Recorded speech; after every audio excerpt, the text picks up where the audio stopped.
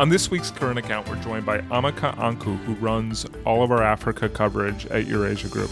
Well, thanks so much, Amaka, for joining us. Thank you for having me. So Nigeria, we have a big election scheduled for February 16th. Tell us why this election seems to be so important. So the last election cycle in 2015 was the first time that an incumbent lost an election in Nigeria, right?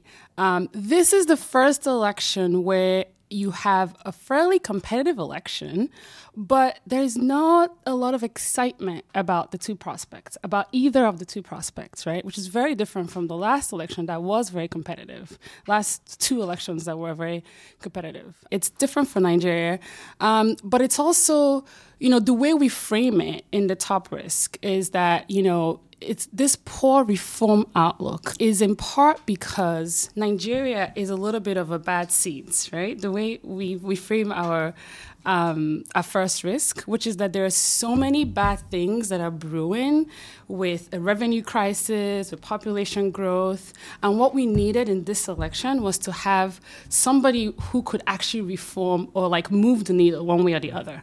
But we don't have that. Right, and it's a big deal. It's a big deal that we're flagging that basically Nigeria is going to have to muddle through the next 4 years. And then there is the smaller risk that you could have a disputed election, which would probably spook the markets, result in at least 1 week of uncertainty of who is the president. Is there a president? What does this mean? But we don't think it will sort of destabilize the country, right? But it will be unsettling and create some uncertainty. And so that's sort of the second part of our risk. You mentioned the 2015 election. I remember that really well. And there was a lot of hope around it, right? I remember first there was the positive story that you mentioned as kind of a consolidation of democracy in Nigerian institutions, right? We had a peaceful handoff of power from an incumbent to a challenger through the ballot box. That was a big deal, right? Mm-hmm. The other part was around Buhari himself, right? There was a sense that this was a reformer. This was a guy who understood the challenges facing the Nigerian economy, the need to diversify, the need to get a handle on some of the security challenges. And there was a ton of enthusiasm. 2015 wasn't that long ago. What happened? What happened was Buhari won. So as you correctly sort of alluded to, so Buhari is a former general, right, who you ruled the country years ago in a coup, came back as this sort of reformer Democrat who was going to turn the country around, and then nothing happened, really, quite literally. He spent several months of his first term outside of the country, hospitalized for 3 months, seeking medical treatment for several months. And, all of the reform, all the hope around reform has basically dissipated, right? Now, that said, there's been some positive movements, but really all of that hope sort of disappeared in part because you have Buhari who's ill and not a lot of energy, and the opposition is not offering any better alternatives, right? The opposition's candidate is somebody who is as old as Buhari. Buhari is 76. Right, Muhammadu Buhari. And the opposition challenger, a guy called Atiku Abubakar, is 72, has been around almost as long as Buhari has been. It's like the U.S. Exactly. Baby boomers need to go everywhere. These baby boomers, they just don't want to let go. I guess the good part of this election is that I think this is the last stand of this generation, right? We'll see. They have to leave after this. Be some Weekend at Bernie stuff going on. The other side has this 72-year-old who was ex-vice president, who basically made his money through government patronage, right?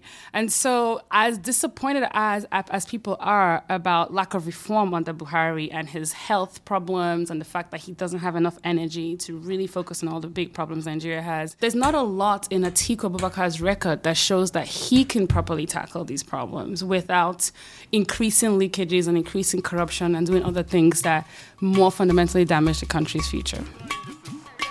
Youth, he actually don't know the kind of I watched something online He was supposed to bring, I think, a PDP stuff. He did not even know the exact person to bring. He had to like use his hand to take somebody up that, okay, this is the candidate. Then they had to like change it and no, it's not this person. To change him to another person and raise another person's hand. You don't even know his own subject, not to talk of the country. So he's a no-go area no more. Please, they should just change him. Maybe someone else, maybe someone younger. So your view is Buhari is probably going to win, right? That's right. And so that's going to be more of the same. But let's go a little deeper. So what's your outlook, assuming Buhari wins, for economic policy? Is the reform agenda totally dead? Social stability, we're coming out of a contested election. Is that going to be an issue? And security, right? That's historically been an issue in the Delta region. Does that come back to haunt him? Yeah, so overall outlook is really that he muddles through more of the same, right? So on the militancy and security, we do expect there to be a higher risk of oil production disruptions under Buhari. And that's because he's not a politician. He hates political bargaining. And the militancy in the Niger Delta is fundamentally transactional. It's all about sort of, creating a threat that the government then responds to by increasing patronage or some, it's a money. Business model. It's very, very transactional, right? And Buhari despises this sort of political bargaining. He doesn't want to do it. He doesn't want to engage in it.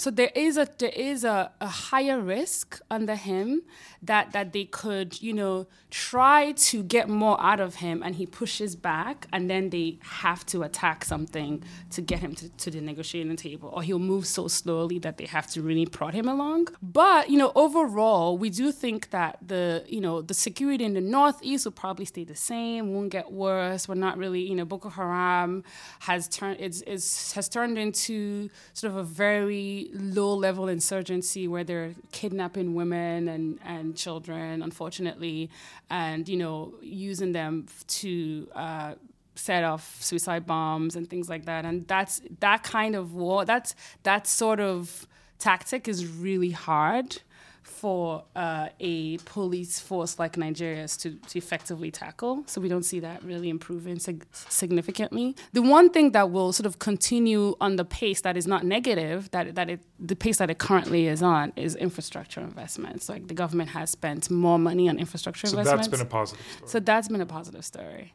And that will continue. The commitment to infrastructure is perhaps the most sensible decision any government in this country has made immediately after the civil war. And that was really the basis of our initial prosperity after the war. Commitment to radical infrastructure, and we stopped. And so as our population grew, the stock of infrastructure became insufficient to support the economy. So 40 minutes journey became 10 hours. Sometimes people slept on the road. So this is a sensible decision to make, not only to ease the cost of doing business, not only to ease the cost of goods and services, but also to make the economy globally competitive and efficient.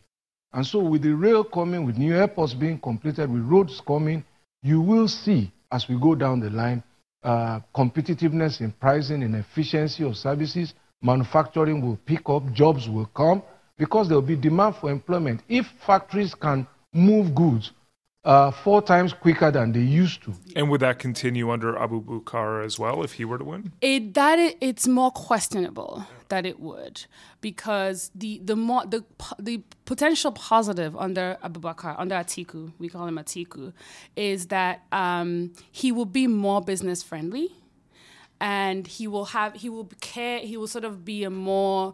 cares a lot more about what the international community thinks. And so there were several missteps that the Buhari government has taken to make them look like they're not investor-friendly. Would not happen under Atiku. But because he's more likely to use government patronage to benefit his friends, to perpetuate himself in power, to enrich himself and his friends, because he's more likely to do that, there will probably be less money for things like infrastructure investment. So let's kind of take a step back and look at the longer term outlook for Nigeria, you have this huge country, right? I think a lot of people don't realize how big of a country Nigeria is. Its, natural resource endowments. There is an amazing amount of potential there. Of course, you can be cynical and say that's always been the case, but right when you look at some of the natural endowments that Nigeria has and human capital and these sorts of things, you pointed to the increased investment in infrastructure. That could be a very good story, but the problem has always been the excessive reliance on the oil sector, the sort of traditional resource curse, the inability to diversify. Any reason to think that whether it's the next government or 5 governments from now, sort of a 5 to 10 year view, what's your outlook for the economy and the potential there? So Nigeria's economy is actually fairly diverse. The problem is that the government its revenues are not diverse at all, right? The revenues are like almost 80%, at least. Well, now it's a little bit different, but revenues are primarily dependent on oil, and its exports are almost exclusively dependent on oil. This government, several governments before it too, but they've been trying to change that by focusing on the agricultural sector and trying to encourage sort of more agricultural exports, things like fertilizers, or even reducing the country's dependence on importing things like rice. None of that is a short-term thing, right? So I do think, maybe 10 years down the line, we get to the point where Nigeria is, actually producing in significant numbers some non-oil exports, right? It's a really long-term thing.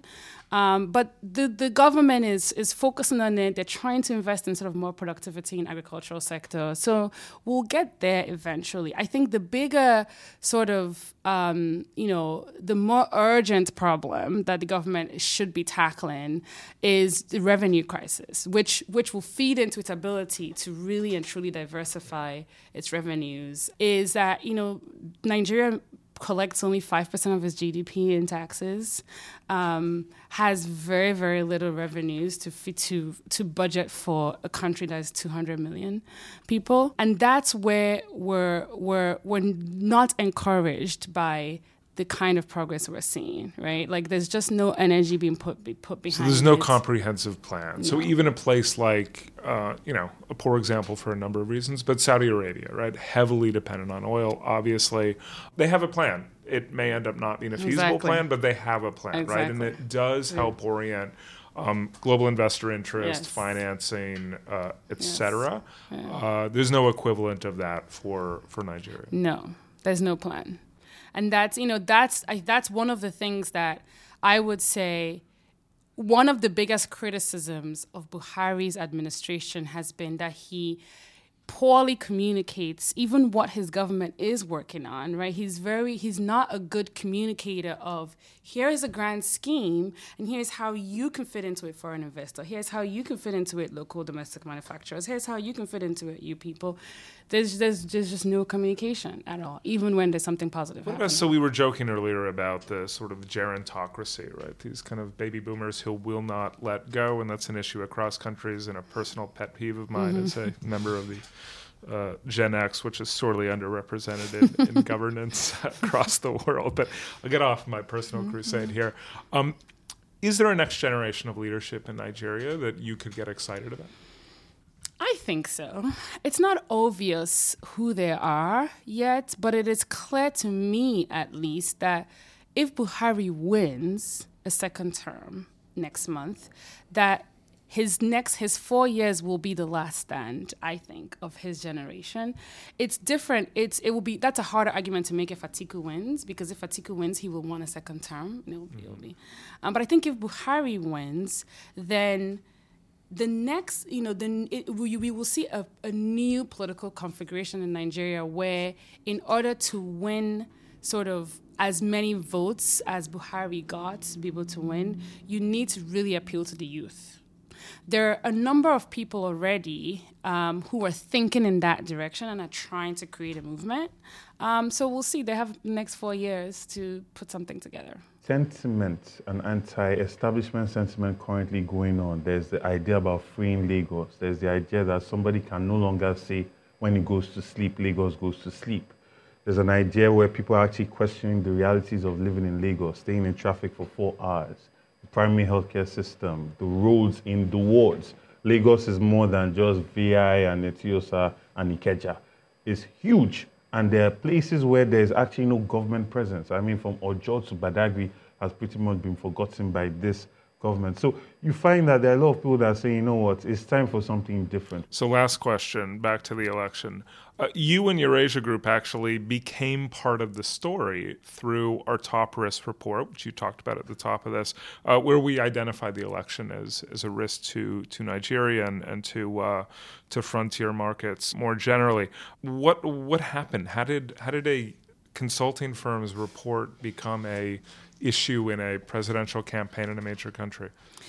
I mean, I guess like in many parts of the world, people like to say that some external, neutral, independent voice said something that can support their side, right? So what we saw was that we saw both sides, the incumbent Buhari and the opposition Atiku, found something in our report that was negative about the other side that they tried to use to attack them, right? So initially, when the report came out, both sides probably only saw the negative parts, or they were told when they were asked about the report that this report said something negative. So they both reacted immediately to say, no, the other side sponsored that report. No, the other side sponsored that report. So I think when they read that article that saw both sides pointing hands at the other side, they probably went and read the report and then found negative things to say about the other side. So that was fun. That was fun for us. And in fact, the opposition's presidential candidate was asked specifically about our report, which had suggested that he would spend time enriching himself and his friends. And he said, "Oh, what's wrong with enriching my friends?" Which, of course, the ruling side, the incumbent, quickly turned around to use against him. See what we said, that he will enrich himself. So it's been fun. Well, great. This has been fun, too. Thanks so much. Really appreciate your insight. Thank you. So thanks so much. Thank you for having me.